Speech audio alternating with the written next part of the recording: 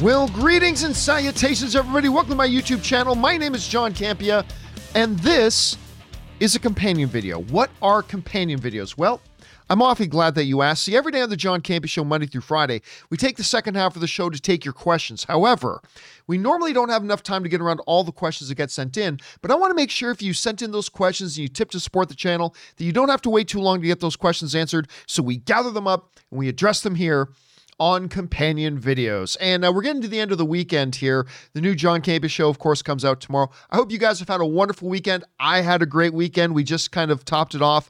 Ann and I and Ray, we went to the Los Angeles Comic-Con. Great time. Got to meet a lot of people. Thank you to everybody who came up and said hi. I took a lot of pictures with a lot of people, which was great. And then I even went and got some pictures with some of my favorite celebrities. We got to meet Benedict Wong and Goff Midian. Got to meet Moff Gideon himself, Giancarlo Esposito, which is cool. I finally got to meet Leslie Ann Brandt. Leslie Ann Brandt, she plays Mazikeen in Lucifer. It's one of my all-time favorite shows, Lucifer, and she's one of my absolute favorite characters in that thing. And she's like one of Aaron Cummings' best friends, and yet I've never met her.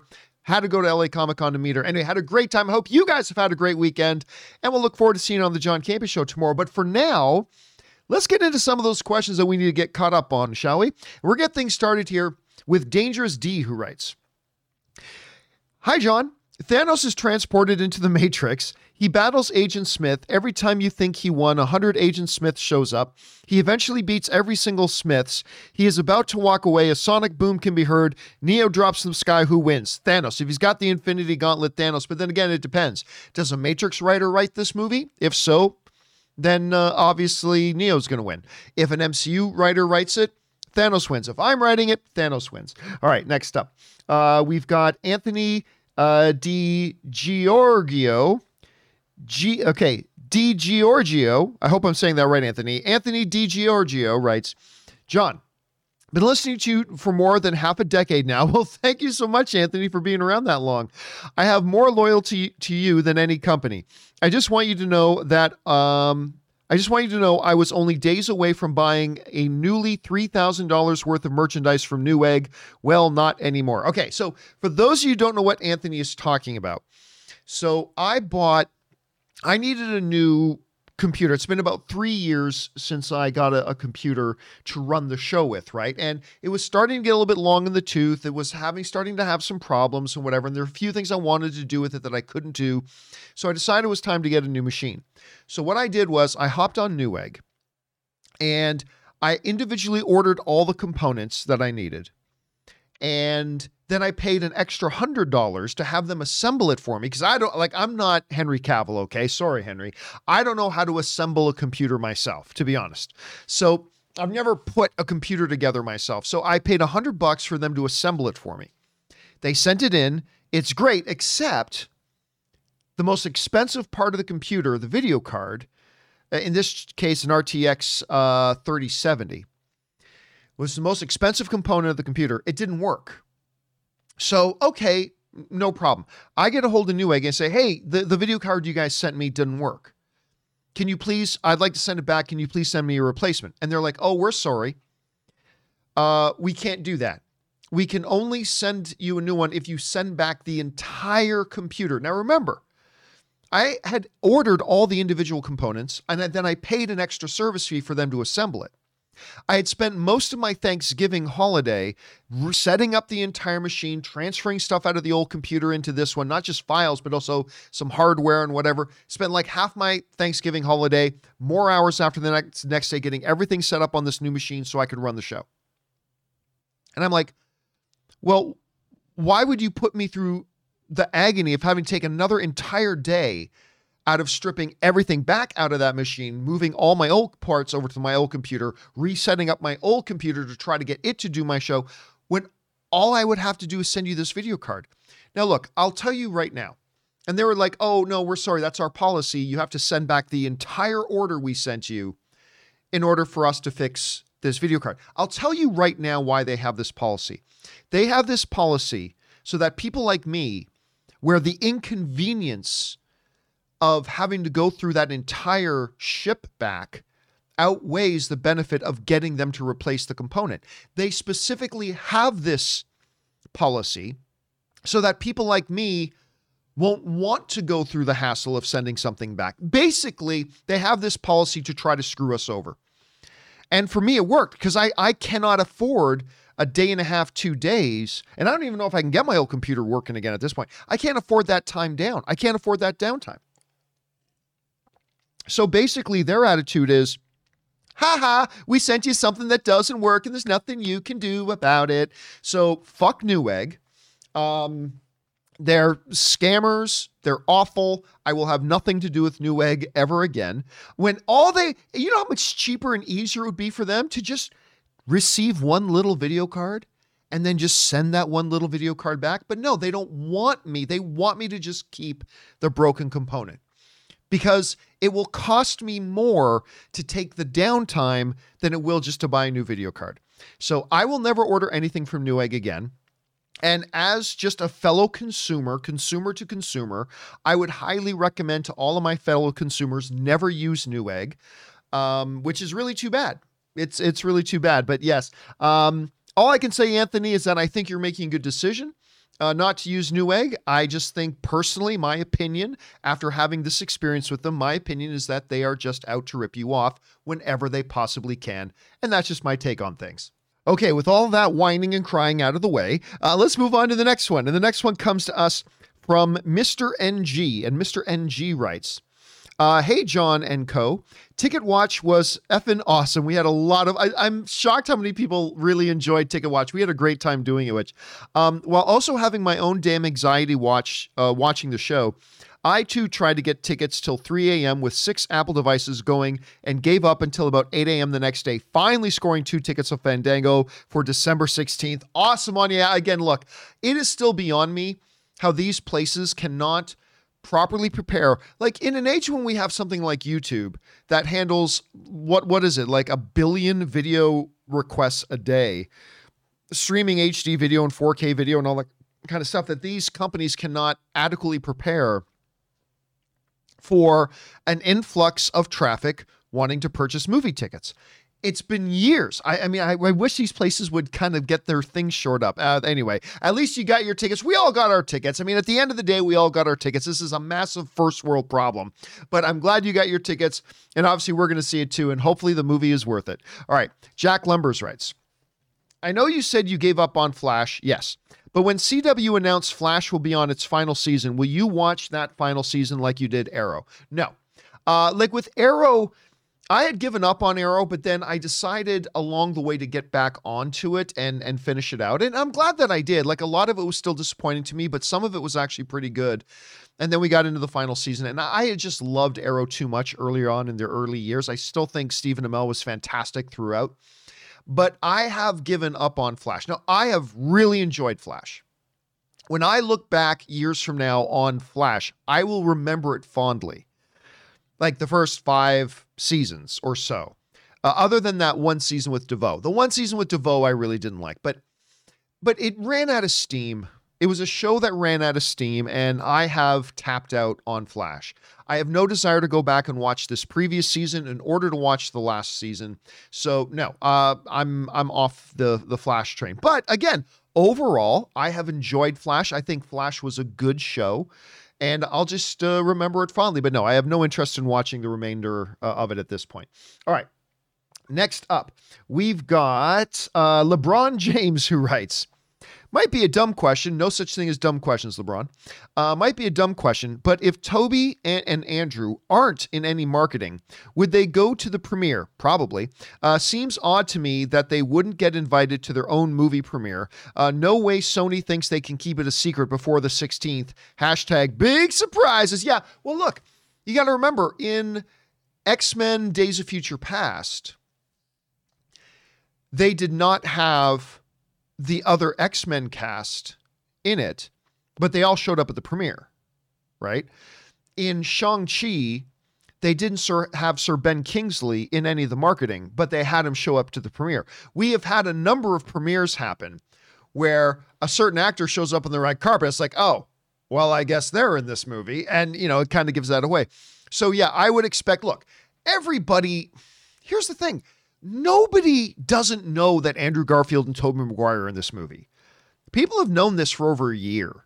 There have literally been websites with reports for over a year that they're in it. Then that Andrew Garfield video on set came out months ago. Not to mention the pictures that I thought were fake, but put out. And just so you know, once I realized they were real, there were more than just those 2 pictures I put out. There were more. And I was going to put them out too, because I just thought they were fake, but I didn't. Plus, since then, I don't know why people have felt like I'm the guy to send stuff to, because I've seen a lot more of Spider-Man No Way Home than I've wanted to. Let's just say at this point, I've seen a lot more of Spider-Man No Way Home at this point than I want to. But listen, the Andrew Tobey thing. So look, they're going to show up at the premiere. Maybe they do, maybe they don't. But if they do, it's not like, oh my gosh, Andrew Garfield and Tobey. But everybody knows. Can we just stop pretending like not everybody knows? Everybody's known for over a year. So let's just stop pretending like everybody knows. And again, that is the way they've done it with other films. So we'll see. We'll see what happens here, LeBron. All right, next up. D'Onofrio's Chickle. That's from a little stutter I had the other day. D'Onofrio's Chickle, which I meant to say chuckle, but I accidentally said chickle. I said, what the hell's a chickle? Anyway, hey, John, you keep referring to Arashem as the creator of the universe, but that opening crawl was almost certainly all celestial propaganda. Many things stated in it were proven untrue through the course of the movie, including the nature of the Eternals. No, you're looking way too much into it. There was one specific deception. And only one specific deception that the Celestials were keeping from the Eternals themselves. But Salma Hayek, she knew the actual truth. That character knew the truth. Arashem let her in on the whole thing. And then once you had Cersei become the Prime Eternal, Arashem let her in on what the actual truth was and why they're doing what they're doing. So yeah, to me, there was absolutely no question at all that whole part of it was actually true. There was only one specific deception, and then that got revealed, but everything else there was no ulterior motive for them to be in those facts. So it's absolutely 100% factual in there. All right, James Lockman writes, 1 of 2. Aloha, John, Ray, and Kimberly. Well, Ray and Kimberly aren't here right now, obviously. What is your guys' favorite film so far this year? Right now, mine is King Richard. That movie is phenomenal. Right now, it's still a little bit of a tug of war for me between A Quiet Place 2 and Shang-Chi. A little bit. Like, I've seen a lot of very, very good movies this year. And there's still a couple that I'm very excited to see that I haven't come out yet. But I would say right now, it is still for me a little bit of a battle between Quiet Place 2 and Shang-Chi. Now, that's not going to be anybody else's top 2, but all film is subjective. Those are the 2 for me right now. Sorry, James Hyde, part 2. If I had to give the award for Best Picture right now, that would be my choice. And I would give Will Smith the award for Best Actor. He was amazing in this. He never ceases to amaze me how great of an actor is. If I'm not mistaken, he only has 2 Academy Award nominations. Only. I mean, a lot of actors would kill to have 2 Academy Award nominations. But I know he's got one for Ali. I know he was nominated for Ali. But I think he got one for The Pursuit of Happiness. Yes.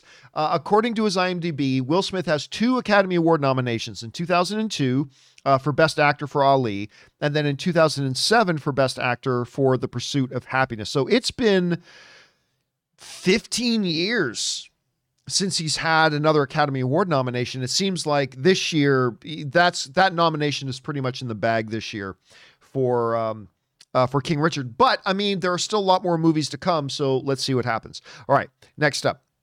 Biv Will writes, 1 of 2. Hey, John and crew. I really enjoyed the bet you and Ray had. Unfortunately, I lost that bet. I have a suggestion for the outcome of the next bet. Ray reviews a terrible Christmas movie, and John wears a t-shirt that says Die Hard is a Christmas movie. You won't have to eat ketchup and eggs again, so you won't have to suffer. It's the holiday season, so you know what you mean to each other. I'll leave you with these words from John McClane himself. Yippee-ki-yay, motherfucker. Happy holidays and bring on the filthy. Yeah, no, I don't think me and Ray are going to be making any bets again anytime soon. But let's put an end to this debate, shall we? Die Hard is not a Christmas movie. It's a movie that happens at Christmas time, but nothing thematically about the movie is about Christmas. That's why Bruce Willis himself says it's not a Christmas movie.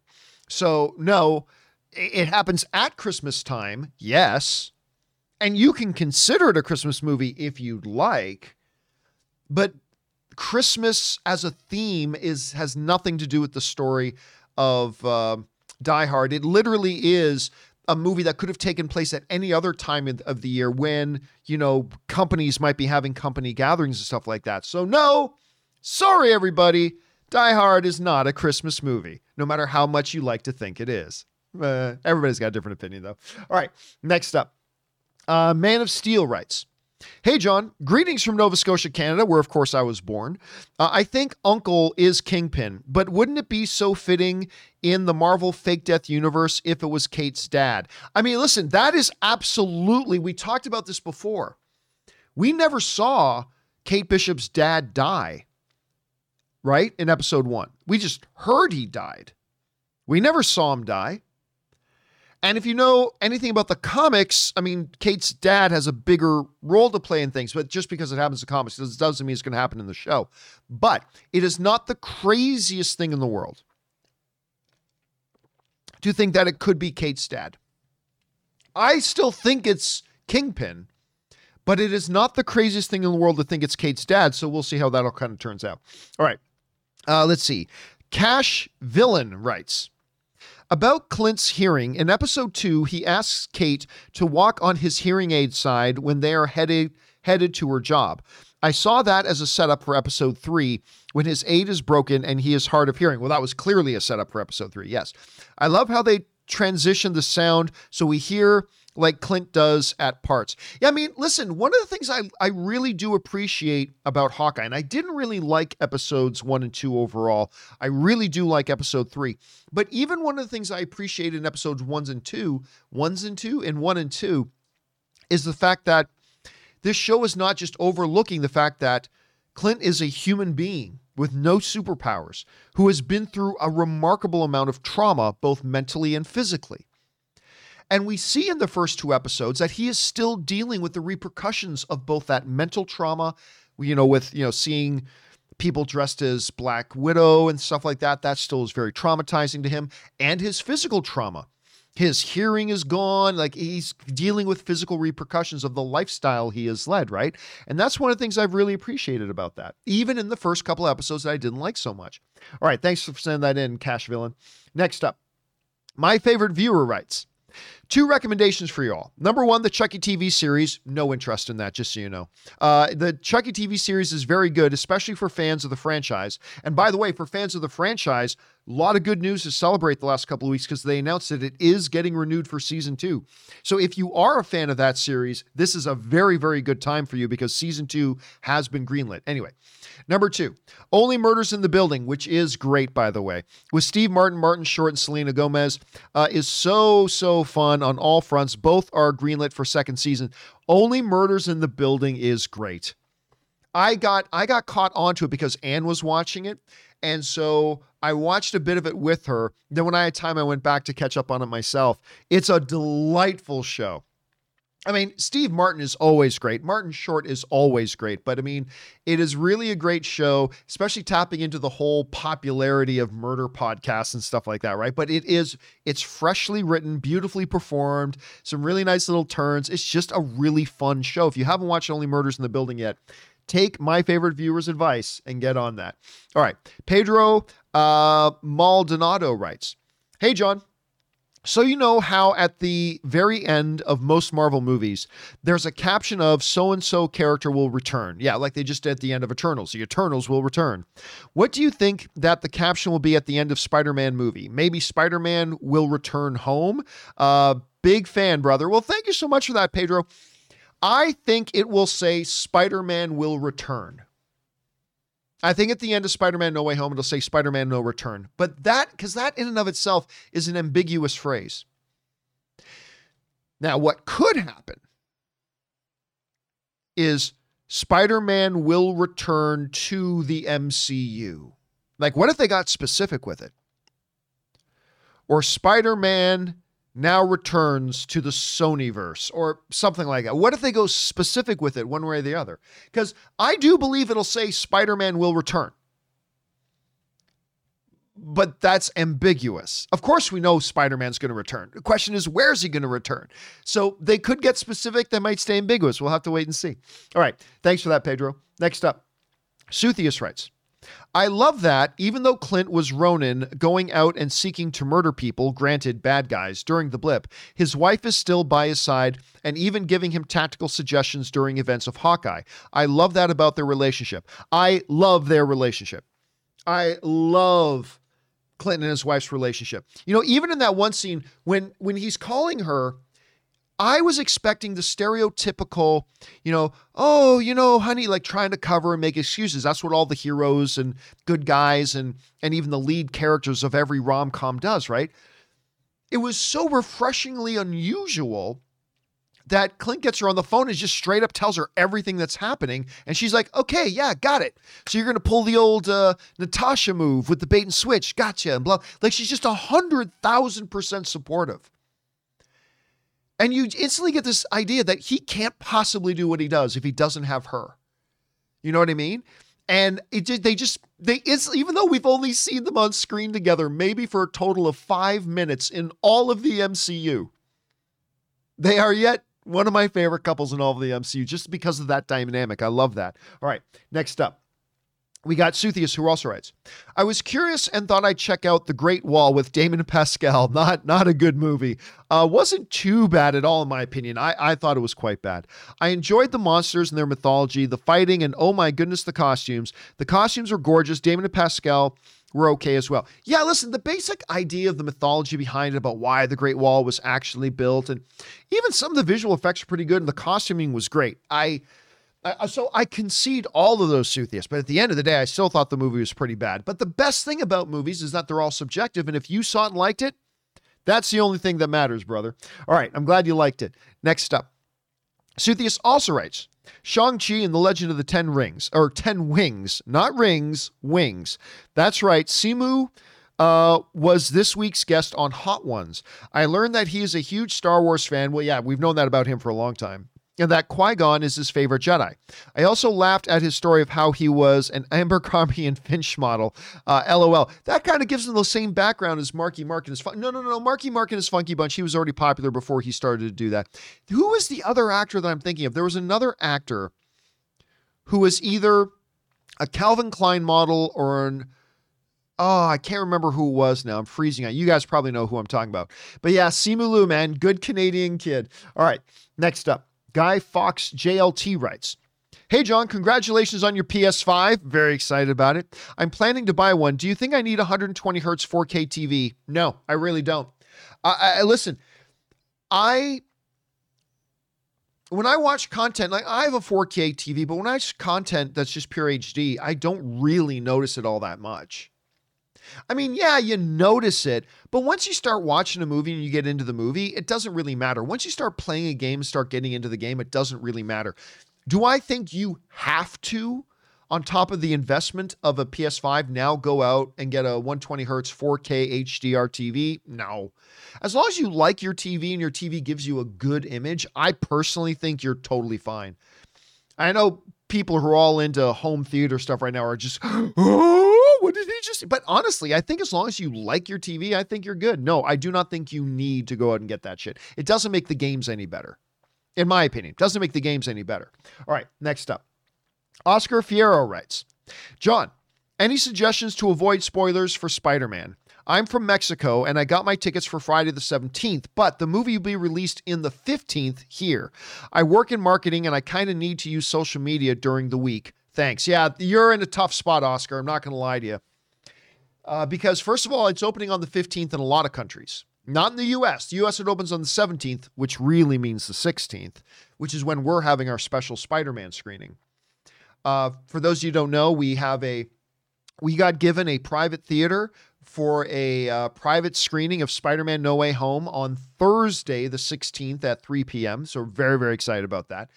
But the fact of the matter is there's a lot of countries, including the UK, that are officially opening on the 15th, which means really the 14th. Listen, dude, they're going to be out there everywhere. They're going to be out there everywhere. So I think you're just going to have to accept right now that you are, especially if your job requires you to be on social media a lot, that's where your back's really against the wall. If your job requires you to be on social media, the reality is you're probably just going to have to accept there's going to be a bunch of things you find out before you go in. But listen, again, to me, spoilers are not that big of a deal, barring very specific spoilers, like finding out the ending of Citizen Kane, finding out the twist ending of Sixth Sense, the twist, something that fundamentally alters your perception of the entire movie, right? Like you go back to Usual Suspects, finding out who Kevin Kline's character actually is fundamentally changes the way you look at the whole movie. Finding out what's actually going on with Bruce Willis in The Sixth Sense changes fundamentally your entire view and understanding of the movie. Finding out Andrew Garfield pops up as Spider-Man does not fundamentally change your perception of the film. You know what I mean? Now, that's just me. But to me, it's not about what happens in a movie. It's about that makes a movie good. It's about how is the story told. Like I often go back to Titanic, right? Everybody knows that Titanic sinks. Now that's it. That's the ultimate spoiler. The Titanic sinks at the end. They don't manage to save the boat. They don't manage to save everybody. The Titanic sinks and most people on it die. And we know that. But that's not what makes the movie good. What makes the movie good is, and it is an incredible movie, it's how the story is told. That's what makes it a good movie, is how the story is told. I would suggest to you, actually, if finding out what the, cameos and surprises are in the movie ruins the movie, then the movie wasn't very good to start with. Like, look, we all know that Andrew Garfield and Tobey Maguire be in the movie. We've known that for about a year. Some of us, like me, didn't really start to accept that till maybe 3 or 4 months ago, but still, most people around the world have known for like a year, and especially after Tobey's footage on set got released. But like, if knowing that now ruins the movie for you, if that's the case, then the movie's not very good at all. Then the movie's not good at all. Like if you found out, I'm trying to think of another movie. Okay, let's say Shazam. Finding out Superman shows up in the post-credit scene of Shazam, right? Well, yeah, if you found that, now it's ruined. If finding out that Spider-Man or that Superman pops up in Shazam ruins that movie for you, then Shazam's not a very good movie. And I think Shazam's a great movie. So yeah, I would say this. I would say try to avoid social media for like 48 hours, but your job requires you to be on it. So just accept you're probably going to find a lot of things out. What I would say to you, though, is start to condition your mind to know, like, look, if you do find some things out, that ain't going to ruin the movie for you. Yeah, maybe a couple parts of the movie are going to hit where something was meant to be a surprise and you're not surprised. Oh, well, okay, big deal. That's only a moment in a 2.5 hour movie. The question is the movie good? Is the movie good? Because if you find out a couple of details and that ruins the movie for you, again, then that means the movie wasn't very good to start with. So I wish I had better advice, Oscar, but you are required to be on social media during those days. So it's going to be very, very tough to avoid, my brother. It's going to be very tough to avoid. My best to you, and I hope you're able to do it. All right, next up.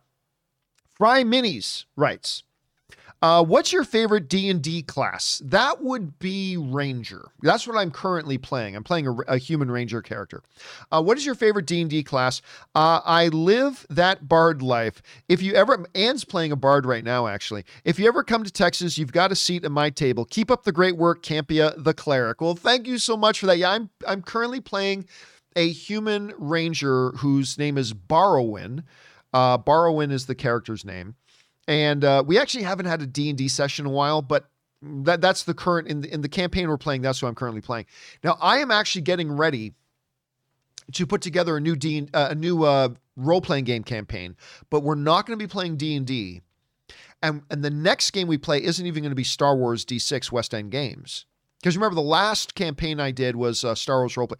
I'm actually going back to a long out-of-print role-playing game, but I came across the core rule book again. A long out-of-print, but is probably my second favorite role-playing game system of all time. And it's a game called DC Heroes. And as the name suggests, it's a superhero role-playing game. But you create your own characters, right, within that world. And it's based on a D10 system. Like the Star Wars Rest End game system was based on a D6. It doesn't use 6 different types of dice. It just uses 6-sided dice. This is a D10 system where it only uses 10-sided dice. And it's a beautifully intuitive, as far as the rules go, it's a very easy to follow game. So you're not spending I was talking to Ann about it. My one biggest complaint about Dungeons and Dragons is that it is a very complex game. And a lot of your time, when you're sitting at the table with 5 other people, a lot of your time that evening is spent flipping through pages of a book to double check a rule, to see what happens in this mechanic, to see what happens here, In games whereas I kind of lean towards, and I love Dungeons and Dragons, don't get me wrong, I love Dungeons and Dragons, I play it a lot, but there is something inherently more fun about games like Star Wars D6 and DC Heroes D10, where the rules are so intuitive and so easy that the majority of your time is not spent through flipping through the rule page books, the pages of the rule books, but rather the majority of your time is just spent playing the game. And there's something great about that. And so yesterday, I started to put together my next role-playing game, which is going to be a DC Heroes. And once I've got an idea about how the game is going to be, then I got to get a hold of some people to see if they want to play in it. But that's that. But yes, when I play D&D, currently my class of choice is Ranger. All right, thanks for asking, man. All right, next up, Garden Variety Vagabond writes, John, did you see reported from Insider yesterday that James Andrew Miller wrote in his book Tinderbox that HBO canceled the first Game of Thrones prequel after already spending $30 million on the pilot episode? That is from Bob Greenblatt, the former chairman of Warner Media Entertainment. Yes, it is. Yeah, that kind of went around. Now, it caused some confusion amongst people, because we all know there's that new Game of Thrones prequel series with Matt Smith coming out. I think it's called House of the Dragon or House of the Dragon, I think it's called, at any rate. And they already put out the first teaser for it and all that kind of stuff. And people saw these headlines, HBO cancels pilot Game of Thrones prequel series after spending $30 million. And a lot of people got confused and thought that they were talking about that they canceled House of the Dragon. That's not what they did. It's about the other show that they had got going. And who was it they cast? It wasn't Michelle Williams. Not Michelle Williams. I'm trying to remember. Hold on a second. Let me look this up, because I know who it was. It was Naomi Watts. I knew it was Liev Schreiber's ex. I'm sorry, but it wasn't Michelle Williams. It was Naomi Watts.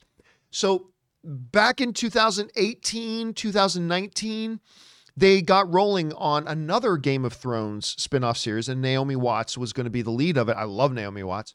And that's the one that got canceled. And yeah, you'd think after spending $30 million, because it was probably going to cost them another $170 million to do it. And for whatever reason, they decided to pull the plug on it. So yeah, that's an expensive failure, man. But you'd rather have a $30 million failure than like a $180 million failure. Maybe that's what they thought that they were avoiding. All right, next up, we've got Goat L writes, here in Belgium, we are gearing up for another lockdown, it seems. I hope I get to see Matrix, West Side Story, and Spider-Man. Yeah, I mean, look, that is always, people forget, we are still living in the pandemic era. Now, sometimes I call it the pandemic recovery era. We are now in the pandemic recovery, but we are not post-pandemic. And now there's like a new variant that's out that's got some people freaked out and worried about, and that the potential is always there that it could cause another problem, especially with everybody thinking that, the pandemic is behind us, everybody lets their guard down. And then when people let their guard down, that's when this thing can really take hold. So I really hope it doesn't come to that. I'm going to keep my fingers crossed. I mean, listen, I've been very aware. Spider-Man No Way Home is still, what day is it today? It's the 5th. Spider-Man No Way Home is still 10 or 11 days away. I mean, there's a possible, it doesn't look like it right now, but I'm just saying, there's still a possibility everything in North America can get shut down again before Spider-Man No Way Home even comes out. So we will keep our fingers crossed for all of us on that, man. We will keep our fingers crossed for all of us on that. All right. Patrick writes, "Hey, John, I'm beginning to think Clint Barton may become the Uncle Ben to Kate Bishop and die. It would be a very ballsy move by the MCU to gut punch us before Christmas, but it gives Kate a ton of motivation for her future and our first big death for Phase 4. What do you think?" Yeah, listen, that was a part of a lot of speculation going into it that I think a lot of people just assumed going into Hawkeye that Clint's going to die at the end of it. I think that was a very popular opinion. And I didn't necessarily buy into it, but I thought that was a very strong chance too. Now that the show has started and we've seen Clint with his kids, his conversations with his wife and all that kind of stuff, I'm now thinking he lives. Now he's totally still could die. He could totally still die, but I am now of the opinion that I think he's actually going to live. Now, just the way the way this show has been set up at this point. Now, they could be totally throw us a curveball by the last episode. And remember, we're already halfway through the show and have him die. And that would be pretty interesting. But I actually think he's going to live. I think he's going to live, but we'll find out. All right. Thanks a lot for that, Patrick. Next up, we got Arndt Olav, who writes and tips in like $20. Thank you, Arndt, for supporting our channel on that level, man. Hi, John and crew. Love the show. Thank you so much.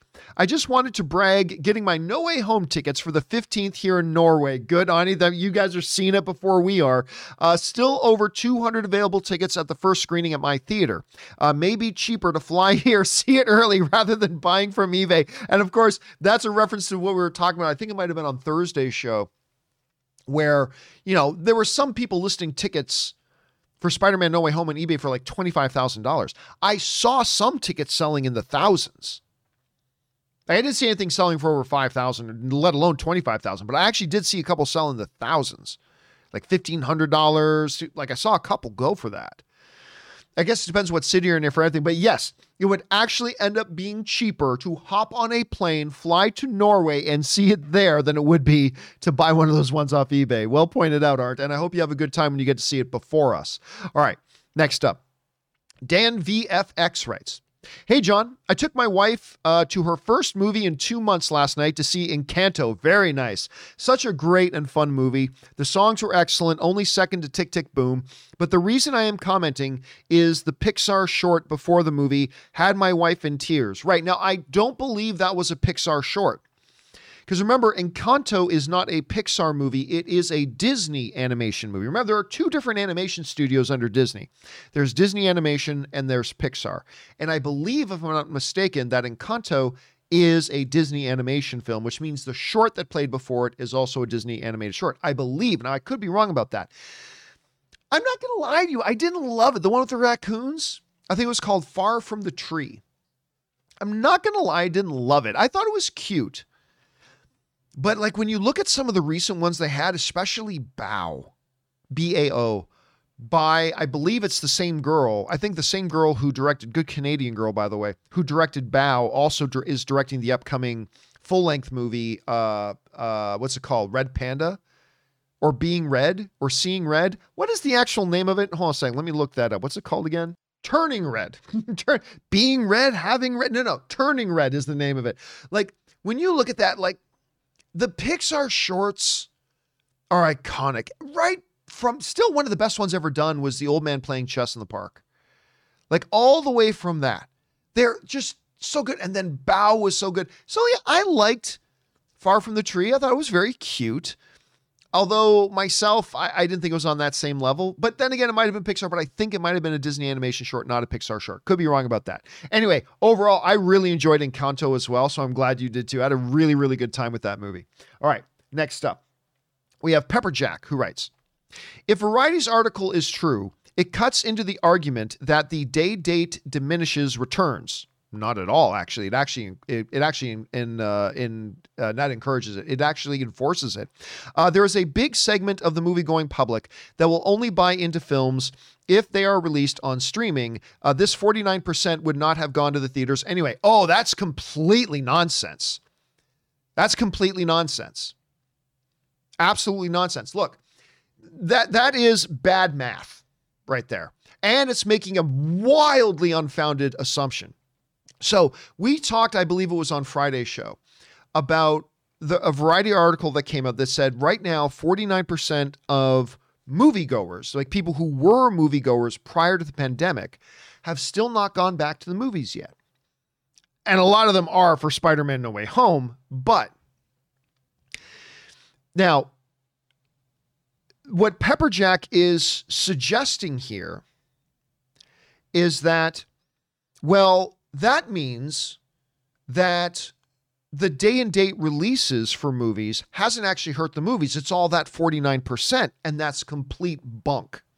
That is complete bunk. If that were the case, then movies that are getting day and date releases on HBO Max and things like that would not have proportionally significantly smaller box office numbers than their relative counterparts that are just getting theatrical exclusive releases. Like if they were all just coming out and all making proportionally the rough same amount of money, well, then that might suggest that, oh, the day and date releases isn't doing anything to it. But the very fact of the matter that you're getting some movies coming out that are getting theatrical exclusives making X amount of dollars, and certainly this movie coming out should have been expected to make equal to or more than that, but it's getting a day-and-day release premiering the same day on HBO Max and then making significantly less than that. That completely, contradicts that entire theory. So no, Pepperjack, that's not true at all. Not in the least. All right, next up. Patrick writes, Clint Barton clearly has the best wife in the MCU. Clearly he does. I don't think most husbands could be on a mission with ScarJo and now Haley Steinfeld without some major questioning by their ladies.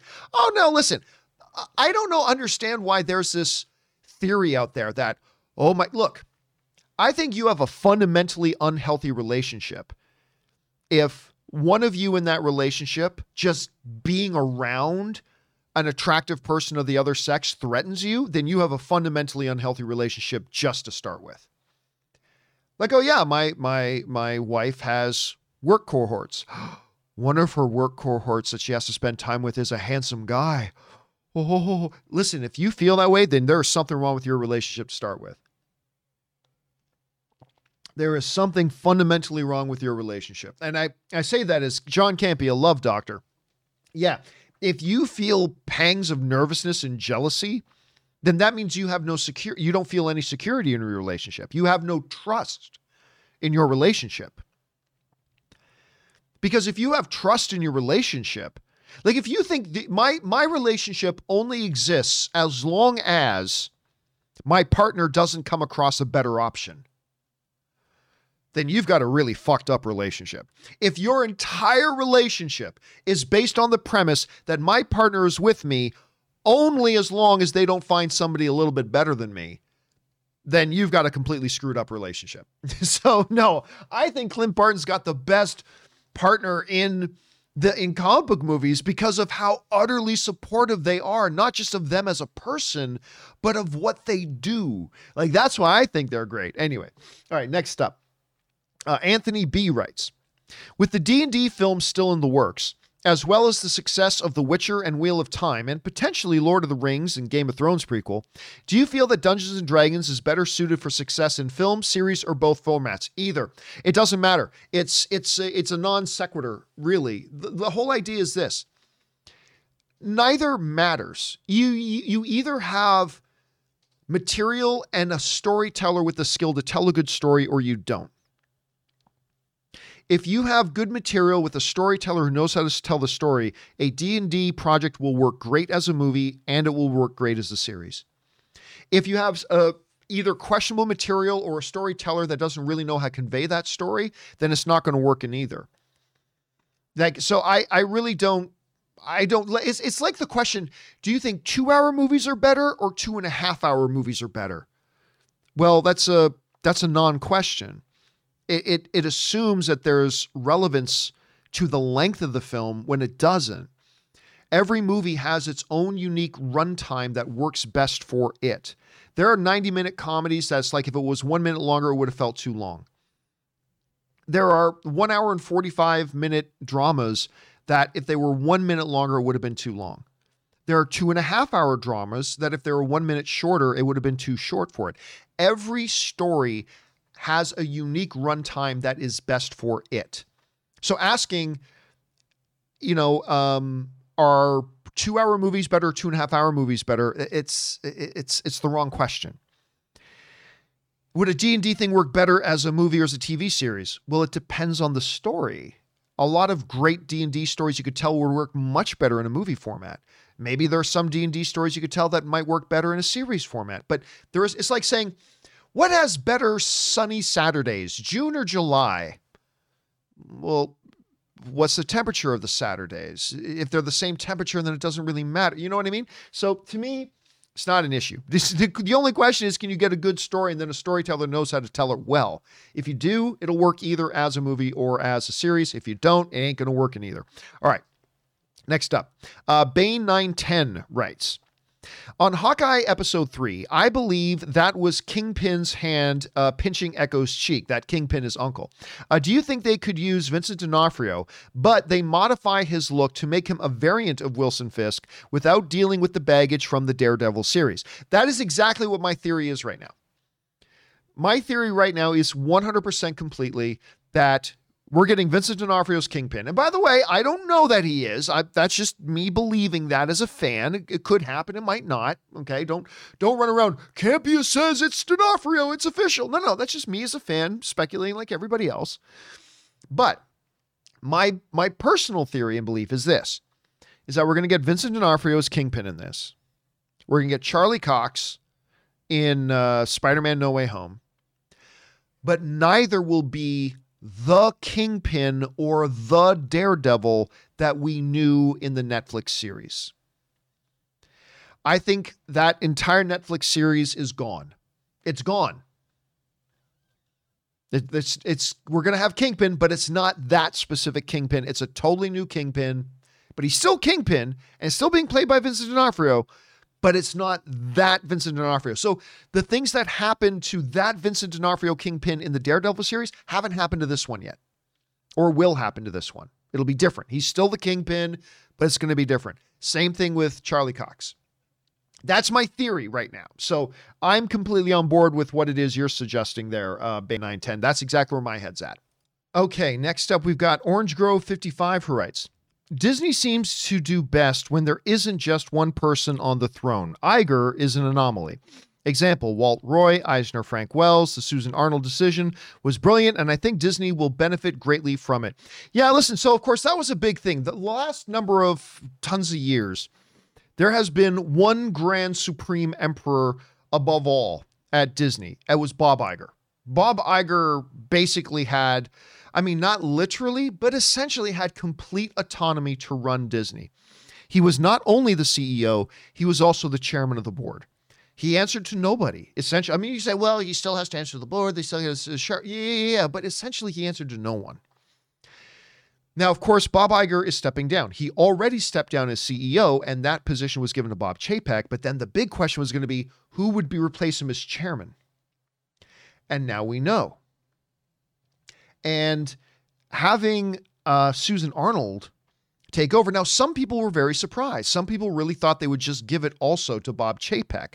And really, there was nothing to indicate that it was going to be Chapek. A bunch of websites and people were saying he was the front runner to be it. But I have seen nothing to substantiate that Bob Chapek was the front runner to become the chairman of the board at Disney. I'd see, but maybe he was, but so it's very possible he was. I just have personally seen nothing to substantiate that.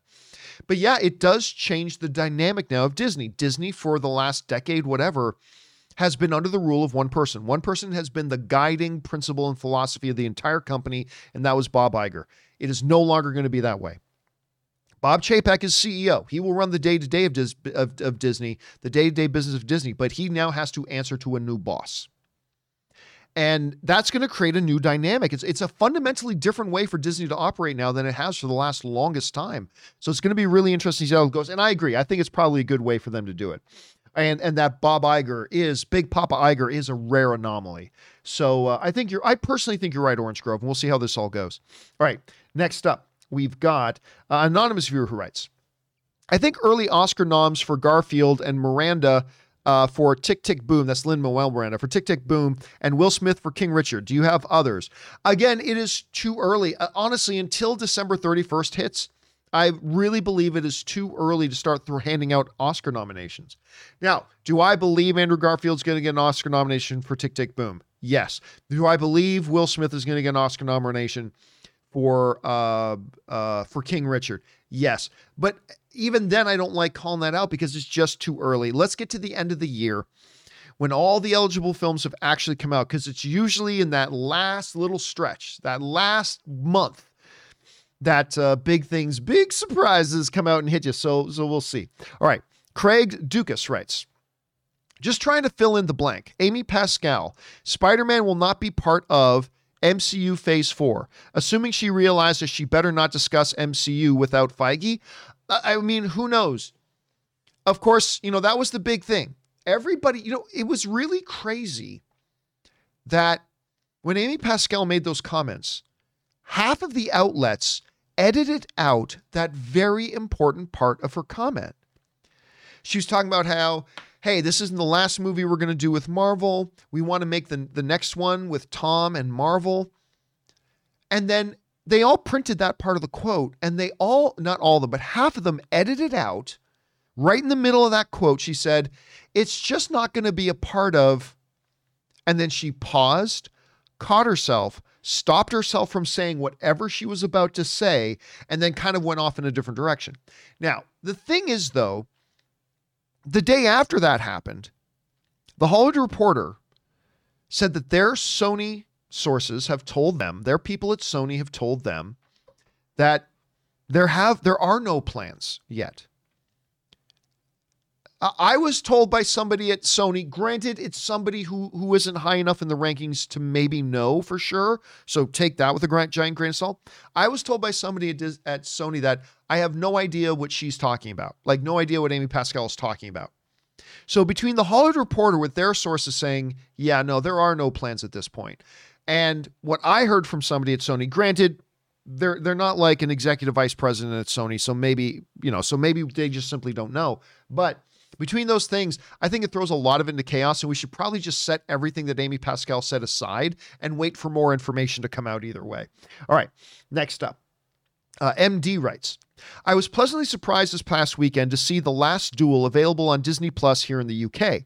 I had no idea it was going on there. Quite liked it, didn't love it, but enjoyed it enough, and I didn't mind the format too much. Yeah, listen, I quite enjoyed The Last Duel as well. The newest Ridley, not the newest, House of Gucci is the newest, but one of the new Ridley Scott films. Andrew Driver, Jodie Comer, Matt Damon, Ben Affleck. I think it's a solid movie. I just wasn't a fan of the format. That whole storytelling device of retelling the story 3 different times from 3 different perspectives. It's a format that can and has worked very well in some other films. I just didn't feel it worked well for this film. So I still overall liked it. I just, kind of didn't love it. But I think the fundamentals of the movie are great. The story is great. The performances are wonderful. I still liked it overall. I'm glad you did too, MD. All right, next up. We got an anonymous viewer who writes, hey, John. Who do you think will lead the Avengers going forward? Don't care.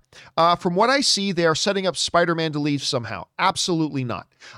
Also, maybe Doctor Strange, Reed Richards, Wolverine. Would love to hear thoughts. It's completely irrelevant, to be honest with you, Anonymous, but it won't be Spider-Man for a very, very important reason. And it's not because I don't even know that Spider-Man's going to be in the MCU per se. Again, just throw out everything Amy Pascal said. I mean, he very well could still be in the MCU, but that's not even the reason. The reason is this. He's not a leader. He's literally a high school kid. He's literally a high school kid with no experience leading anybody or anything. Why would Doctor Strange follow a high school kid. I mean, you just see from the trailer, there's a power order there, and Spider-Man ain't at the top of that food chain. You think Rhodey, War Machine, an Air Force military commander, you think he's going to follow battlefield strategy orders from a high school kid? I mean, for heaven's sakes, Peter Parker up until this point hasn't even been able to make it without Tony Stark giving him all of his toys. And I am not saying this bashing the Tom Holland Spider-Man. I love the Tom Holland Spider-Man. I'm a big fan of Homecoming and Far From Home, and I'm really excited about No Way Home. But that makes zero sense. This high school kid who still has to call Tony Stark Mr. Stark, that's the leader of the Avengers? How's he going to call out, like, when you look back to the original Avengers movie, in that great scene, you know, that iconic circular shot as the camera pans around the Avengers all standing back to back in New York, right? And then Captain America, a U.S. military commander who has been in the field and commanded troops in the field. Now they're on the thing, now calling out the battle orders, knowing exactly what Tony needs to do, knowing exactly what Thor needs to do, what Clint needs to do, and calling out orders and people following his commands. You think this high school kids know how to do any of that? No. No, he's a high school kid. So no, I do not see in any way, shape, or form Spider-Man being the leader of the Avengers. Not in a universe that's going to have Reed Richards in it. Here's what I found. Oop, for some reason, my watch thought I was talking to it. Not in a universe that has Reed Richards in it. Not in a universe where Doctor Strange is there. Not in a universe where, like, all these, like, again, I said Rhodey would 10 times out of 10 be picked as the leader of the Avengers over a kid who has no idea about battle tactics and strategy and how to engage the enemy, and he's a high school kid. So no, I know no idea who it's going to be.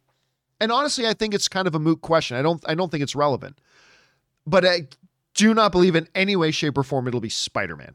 There's no way that this inexperienced high school kid that doesn't know how to be a field leader at all becomes Spider-Man. No, I mean, becomes the leader of the Avengers. I don't see it at all. All right. That's just me though. All right. Next up, Diego writes, my MCU crew has been to every movie opening night since the first Avengers. Nice. I was not going to let them down and was able to get 9 tickets for IMAX opening night, 6:30 p.m. on the 16th. Nice. Cannot come soon enough. I think it's going to be a special night. I do too, man. You never know. The movie could absolutely suck. It could be terrible, just like every movie could be terrible, totally. But John Watts has not given me any reason to doubt that he can pull off this movie. Even just looking in this world, he did a terrific job with Homecoming. He did a terrific job with Spider-Man Far From Home. I don't believe that he or Kevin Feige have given us any reason to doubt that they're going to deliver the goods with Spider-Man No Way Home. Now, everybody's got a bad day at the office. Maybe this movie will be that. But until I see otherwise, I'm going into this movie believing it's going to be a really good time. And I am with you, Diego. I think this is absolutely going to be a really special night. All right, next up, we got Super Humble Fan writes, 1 of 4. Kind of bummed that No Way Home's ending is so obvious after the trailer. You know what? Whenever people think something is obvious, it usually doesn't end up being what they think it was going to be. Anyway, kind of bummed that No Way Home's ending is so obvious after the trailer. Andrew obviously saves MJ. Not necessarily. I mean, I think so, but it may very well not happen. And she immediately falls in love with this older / hotter / more effective hero. They obviously leave together to Andrew's universe and have many spider babies. I like where this is going. Holland effing loses it, obviously, and uses the magic box thingy.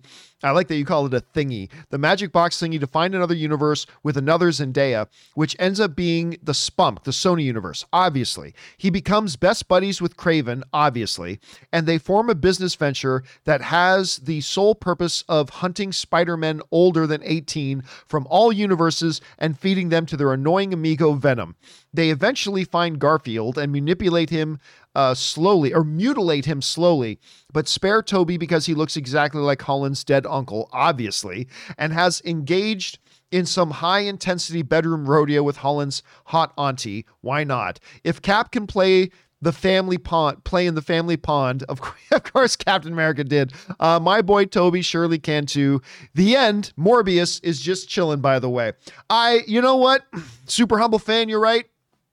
I think you nailed it. I think everybody knows that's exactly how this is going to go down. I love the way you kind of put all that together.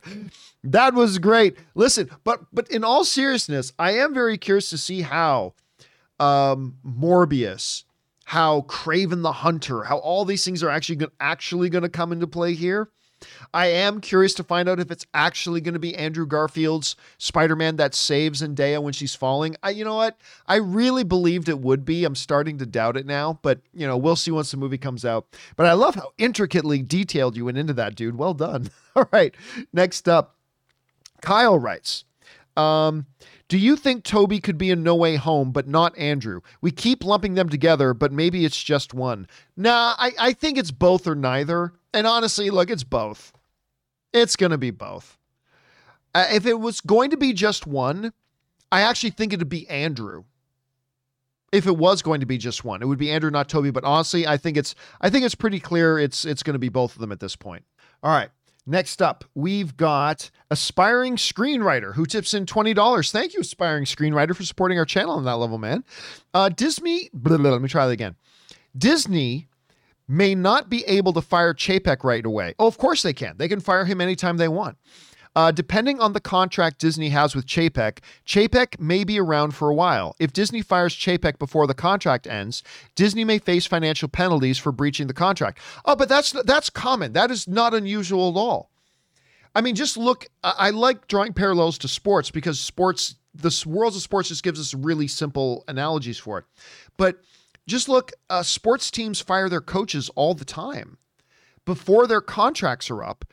But they're just on the hook they're going to have to pay him out the rest of his contract, right? This happens all the time. It happens in college sports too. I can't remember which one it was, but one of the college coaches just lost their job not long ago, but the university was on the hook for paying them for their salary for the next 2 years. Corporations do it all the time. They do it all the time.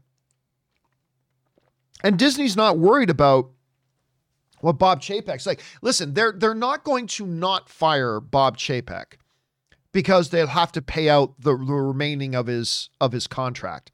That ain't going to stop them from firing him.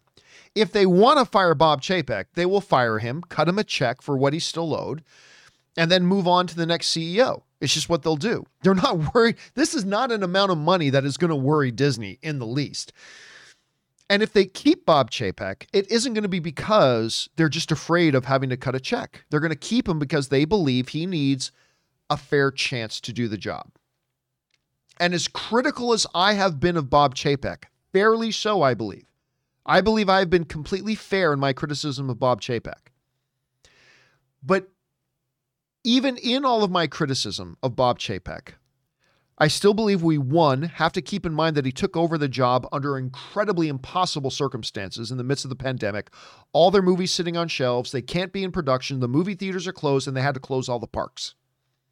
That's the environment Bob Chapek had to take over this job. So number one, I believe he took over the job in impossible circumstances. Number two, I believe you got to give the guy at least 3 years to really to give him a chance to implement his vision. And then after 3 years, if he's shown that his vision is not working, whatever, then you pull the plug and you replace him. But I believe you got to give him a chance. So I believe if they do not fire him soon, it isn't because they're afraid to cut him a check. It's simply because they believe he has not been really given a fair opportunity yet to show what he can do. So that's what I think at any rate. Anyway, thanks for writing that in, aspiring screenwriter. All right, next up, Willow writes, has Ray ever tried one of your infamous peanut butter and mayonnaise sandwiches? I do not believe he has. If not, maybe you can make one for him for the next wager the two of you had. Yeah, I don't think he and I are going to be having any bets anytime soon. But you know what? I think he would probably try if I whipped together a peanut butter and mayonnaise sandwich. It was something I used to make when I was in school. When I was in grade school and I would come over for lunch, I would just whip together a peanut butter and mayonnaise sandwich. I haven't had it in a long time, but I used to love those things. But I'm not going to make Ray do it because I don't think we're going to be having any of those bets anytime soon, Willow. All right, next up. Eddie Valerio writes, John, I've been listening for 10 years now. Amazing, Eddie. Thank you for being around for so long, dude. And finally can ask my first question. Well, I'm glad you are. Did you see Richard Madden's publicist make him skip answering questions about the possibility of being cast as the next James Bond? Anything to this, or don't read into it? Don't read into it. There could literally be 1,000 reasons for that. It could be the publicist doesn't want to entertain false ideas about his client being in James Bond and then have it be perceived as a failure on his part if he doesn't get the role. So that's something the publicist would be very aware of.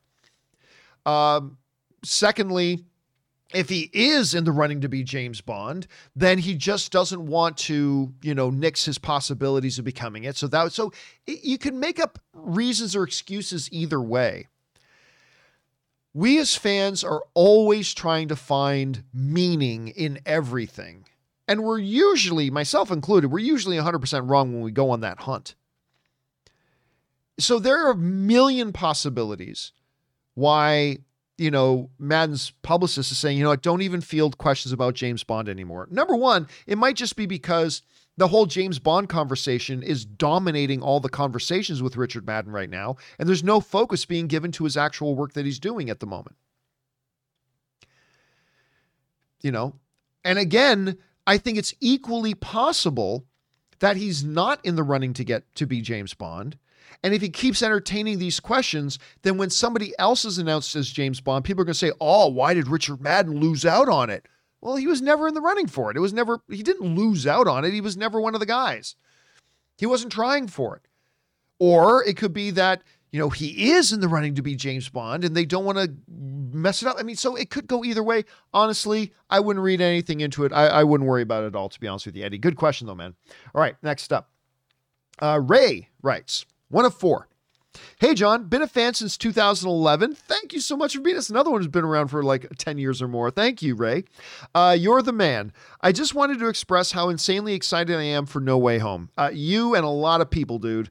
I was 6 years old when I saw the original Spider-Man movie in theaters and have seen every additional entry after that. They left such a huge impact on me as a kid growing up. That trilogy to me is kind of like Star Wars to you. I don't even think 3 is as bad as most people think, but that's just me. You know what? I don't think 3 is as bad as most people. I still think it's bad. I personally still think 3 is bad, but I don't think it's as bad as some people make it out to be. Anyway, but that's just me. Anyway, if Toby ends up being in the film, I am literally going to cheer. And I'm usually pretty reserved when watching movies. But even if he's not, being able to see the iconic villains in Osborn and Doc Ock come back one more time is crazy to me. I never in a million years would have ever thought that I'd see these characters come back at all. Thank God for the multiverse. I was able to secure my tickets within the hour they became available. Nice. You're one of the lucky ones, dude. I'm dying of anticipation. Keep up the great work. I love having Kim and Ray with an A on the show. Hope the movie is fantastic. All right. Thanks a lot for sending that in, Anonymous. And listen, I think, first of all, you kind of encapsulate what it is to be an excited film fan. And non-hardcore film fans they will never get it. Like when we, as hardcore film fans, start to lose our minds about certain movies, whether it's losing our minds about a new James Bond coming out, or losing our minds about another Mission Impossible, or losing our minds about another MCU movie, or losing our minds about another Star Wars movie. It's the type of enthusiasm and excitement that only those of our ilk will ever truly get, right? And yeah, man, if you grew up watching those Spider-Man movies, then this is like a borderline religious experience, right? With No Way Home coming out, The Promise. Obviously Toby and Andrew and Doc Ock and Willem Dafoe. And it is a blockbuster milestone event.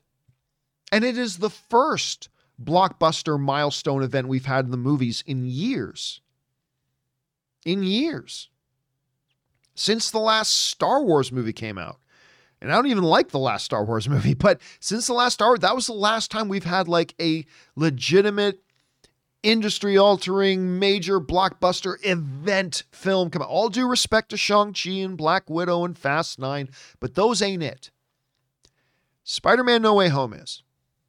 And you just beautifully kind of captured the excitement I think a lot of people are feeling, man. So thanks for sharing that. I'm glad you're that excited, man. I really am. All right, next up, Tom G writes, the funny thing about Disney's new chairperson, Susan Arnold, is that my manager's name is also Susan Arnold. If you want Chapek gone, I've got connections. Yeah, Susan Arnold's not the most unique name in the world, is it?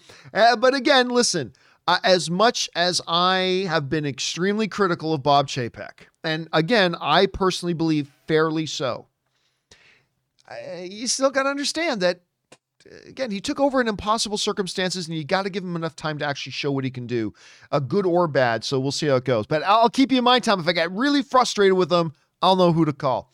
All right, next up, Stormin Norman writes, I think the perfect fit to direct a Halo movie is Paul Verhoeven. Give me some Starship Troopers mixed with Total Recall. Ooh, I think that sounds terrible. I think that sounds terrible, to be honest with you. Can you imagine the mind of Verhoeven bringing Master Chief to the big screen? Would be insane. Listen, you know how I feel about that, though. There is no such thing as the perfect person to direct anything. X-director and X-role. Just get a talented director and see what they can do. Like, nobody would have thought. Everybody thinks they know who'd be perfect to direct. Listen, nobody would have thought. Nobody thought going into Nobody thought going into Captain America Winter Soldier was going to become, to some people, maybe the greatest comic book film. Like, there are some people today who believe that Winter Soldier is like the greatest comic book movie ever made. I'm not one of them, but it is one of the greats. And there are not a lot of people out there who think it might be the best comic book movie ever made. Nobody expected that. When you had the directors of You, Me, and Dupree coming in to do it. These two guys, these two brothers, Joe and Anthony Russo, the directors of You, Me, and Dupree. These are the guys that are doing this next big Captain America movie. And yet, now look at it. It's considered by some. So I don't believe there's a perfect person to do this. I'm not going to lie to you. I don't think Verhoeven is a good fit for a Halo movie. I don't personally think that's a good fit, but then again, you never know. We'll see how it turns out. All right. Thanks for writing that in, Storm and Norin. All right. Next up, the Super Review Show writes, hey, John, big fan of the John Campea Show. Thank you so much, dude. So my family still has cable TV, but would love to be 100% streaming only. We watch live baseball and other shows that cable only has. Do you see an increase in different streaming platform offerings for sports or local news? Thanks. Yeah, it is inevitable. But listen, I have been a cord cutter for probably a decade or more. You can get all that stuff now through a lot of different services. There are a lot of different services that will give you your cable television channels, but in a streaming platform. Hulu has live TV. There's a popular one called Sling. I was a customer of Sling for a long time. Sling is a very, very good service that gets you all your local channels and TV networks and gets you all your sports and everything too. Another really good one, although it's a little expensive, but is YouTube TV. That's the one I currently use. I currently use YouTube TV, and I'm very happy with it. Like, I might start looking for other alternatives again, but right now I'm very, very happy with YouTube TV. The fact that it's got like all the networks that I want to watch, the fact that it's searchable, the fact that I can go and say, look for Yellowstone, and it'll show me like the last 5 episodes of Yellowstone. I can just go and pick the episode I want to watch, and away I go. So if you want to really become a cord cutter, but you're just kind of nervous about losing out on like sports, most of these places will have ESPN and Fox Sports and all the other things as well. So I would look very heavily into Sling TV, YouTube TV, and Hulu Live TV. Look into those 3 things. I think you might find something that works for you. Good luck in that search, man. All right, next up. Prodigal's Son writes, hey, John, my good peeps, how many different Doctor Stranges do you think there are in this movie? I've counted 2 in the trailer, over under 75%. There's more than 2. I don't even think there's 2 in the trailer. Now, I don't know that because I already said there's a number of things. I already know more about the new Spider-Man movie, and I've seen more of the new Spider-Man movie than I want to. But I can honestly tell you, I do not know that there isn't more than just one Doctor Strange. When it comes to that, I don't know. But I don't believe we've seen more than one Doctor Strange in the trailers. I honestly, right now, I think there's only going to be one. It's very possible, though, very possible. There could be multiple Doctor Stranges in this. I personally think it's just going to be one. So since you're asking over under 75%, I'm going to go like under 20%. So I'm going to take the under on 75. It's not impossible, though. I'm not definitively saying there won't be. I'm just saying right now my guess is that there's only going to be one Doctor Strange in the movie. But what you're suggesting is absolutely possible. All right, next up. Eddie Burton writes, gotta ask, thoughts on the Baldwin interview? I don't care.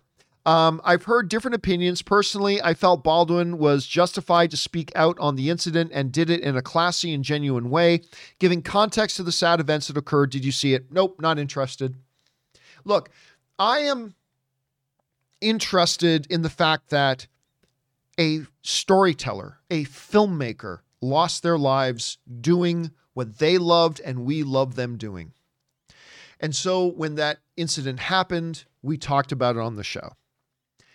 And if there's ever an official report that definitively says the findings of our investigation are as follows, maybe we'll talk about that on the show. But until then, like, so-and-so speaks out. And so to me, that's just outside the purview of what we do here on the show. That's more of a topic for a true crime podcast and not really what we do here. So listen, I like Alec Baldwin and everything. I'm not the biggest fan in the world of Alec Baldwin, but I'm just not interested. I'm not saying I believe he's guilty of anything at all in the world, nor am I saying that I think he's completely innocent of anything at all. I don't know. I don't care at this point. I'll maybe get a little bit interested once there are some official findings and everything. But until then, honestly, I'm just not all that interested. Not all that interested.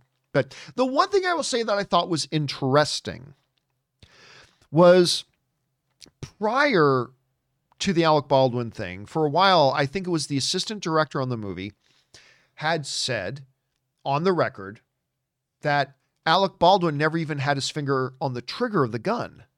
And that is the little loop where the trigger is. He never even had his finger in there at all. And a lot of people are like, what? And then the one thing I read about Alec Baldwin's interview was that he stated he never actually pulled the trigger on the gun, which is actually consistent with what the assistant director had said earlier. So I find that interesting. But no, I'm not interested enough to actually watch the interview. It's just not something that I care about all that much. Obviously, I care that this young woman died, but I don't care about what the details are that went into it. And when an official report comes out, maybe then we'll give it some time. But until then, just being honest, Eddie, I don't think there's anything wrong with being interested in it. I know a lot of people are very, very interested in this, and that's great. I'm just not one of them. That's all. Anyway, thanks for asking the question, though, Eddie. All right. Gordon Ramsay writes, did I just see you on Kitchen Nightmares? Yes, you did. Ann and I were on Kitchen Nightmares once. How was the food? The food was excellent. Now, fortunately, the part of Kitchen Nightmares that we were on was in the after. You know, there's the before, how terrible the restaurant is, and then after Gordon Ramsay whips it into shape. So that's the part that we were on. And the food was excellent. Gotta tell you, I thought the food was excellent. It was this little place in Glendale. It was an Italian place in Glendale. I'm trying to remember the name of it. But at any rate, yes. And we got to meet Gordon Ramsay that night. It was a really fun night. Really, really fun night. All right, next up. James Lockman writes, 1 of 2. Hey, John, remember back in 2019 when the studios decided to release Far From Home, Endgame, and Midsommar with extra footage? Yes, even when it was still currently playing in theaters. Do you think they'll try that again with No Way Home? No, I don't. I certainly hope not. Just give us the entire movie. Just give us what we paid for. But if they do, will you and Ray do a re-release ticket watch? LOL. No, we will not. Oh, God, man, I'd almost forgotten about that, James. That was awful. That was awful. I hated that. And before the pandemic hit, a bunch of studios are trying to do it. Like, hey, we'll release the movie. And then like a month later, now we're re-releasing it again with new extra footage. And it's like, you assholes. So you decided, let's not give them the entire movie that they're paying for. Let's hold some back. And then let's release the movie and let's put out a new version of it in a month. So they have to buy another ticket again to come back to see the 4 extra minutes of footage. I hated that. I thought that was despicable. I'm a big fan of Disney, but I hated that they were participating in that like completely. So no, I have heard nothing that anybody's going to try to pull that bullshit again. And I will look, I'm not into boycotts or anything like that. But I will, if any studio tries to do that again.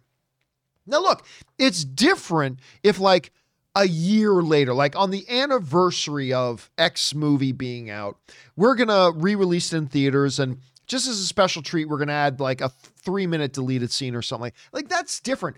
But it's when it's still in its basic theatrical window and you're pulling that kind of garbage. I'm not going to organize boycotts, but I will on my show encourage people. Look, don't encourage this behavior. Don't go out and buy a ticket to this.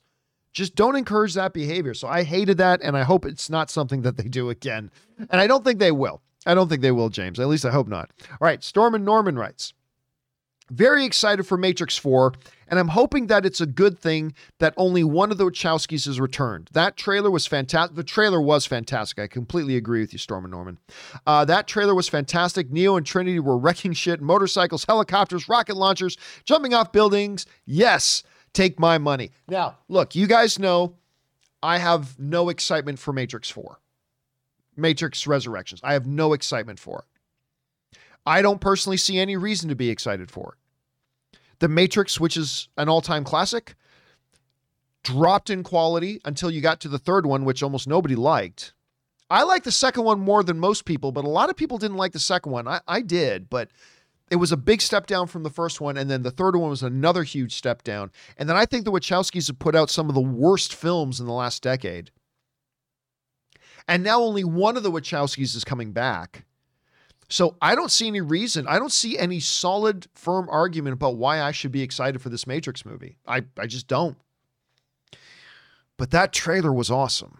Even I can't deny that trailer was great. So I will keep my fingers crossed that it's wonderful and that's fantastic and that's great. I'm just saying I'm not going into it with very high expectations. And maybe that's a good thing. So I don't know. For your sake, Stormin, and for mine, I do hope the movie is awesome. So let's see how that goes.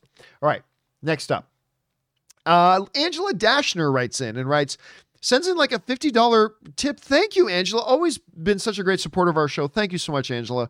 Angela writes, part 1 of 4. I'm so excited to share with you. We contacted the city and our city gave us a family. Oh, talking about adoptive family. Awesome. Because of COVID and traveling, this is the first time all my sons and their families can be home in 4 years. So excited that they all want to be a part of this. So my family is adopting the family. So excited to make a family a better holiday. This year, when we are all together, we get to also do our favorite thing, which is our Christmas tradition of going to the movies. That's awesome. That's my family's tradition too. Like, obviously, I haven't been home in 2 years because of the COVID thing and all that kind of stuff. But our Christmas tradition is like when Ann and I go visit, I always take my family out to go to a movie. We get my mom, my dad, my siblings. We'll go out for a night at the movies. Always enjoy that stuff. We are all going to see Spider-Man No Way Home in AMC and Dolby Prime. That is awesome, Angela. That said 3 or 4. There was no 4 or 4. Anyway, first of all, Angela, thank you so much for continuing to support our channel on that level. That's incredibly. And thank you so much for adopting a family. The whole reason why every year Ann and I talk about adopt family. Like, look, there's lots of stuff Ann and I do every year and we don't talk about it. But adopt a family every year is something that is so easy to get involved in. It makes such a big impact on people.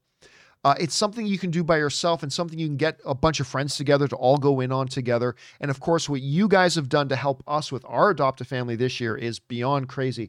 But the whole reason we do is we want to encourage people to do it themselves. Adopt a family. Get a hold of your local municipality, adopt a family for Christmas, and really give a family one good day. Just one wonderful, fantastic day that shows them that the world cares. Anyway, that being said, I'm so glad that you're doing that, Angela. Thanks for doing that. I'm glad you're doing it with your whole family. And I hope you guys have a great time when you go to see Spider-Man No Way Home together as a family. That's awesome. All right. Last question of the day, guys. We've got one here from Robbo who writes, hey, John, Ray, and Kim. Well, obviously, Ray and Kim aren't here right now. I just wanted to say your show means the world to me. Thank you so much for that, Robbo. Thank you. By the way, my brother's name is Rob. A lot of you guys didn't know, I have a brother. I have 2 sisters and a brother. I'm the oldest. Then I have 2 sisters, Heather and Sandy. And then I have the youngest of us is my brother, Robert. And my brother is a great man. My sisters are great women. I'm very lucky. I have some wonderful siblings that I don't talk to very much, to be honest with you.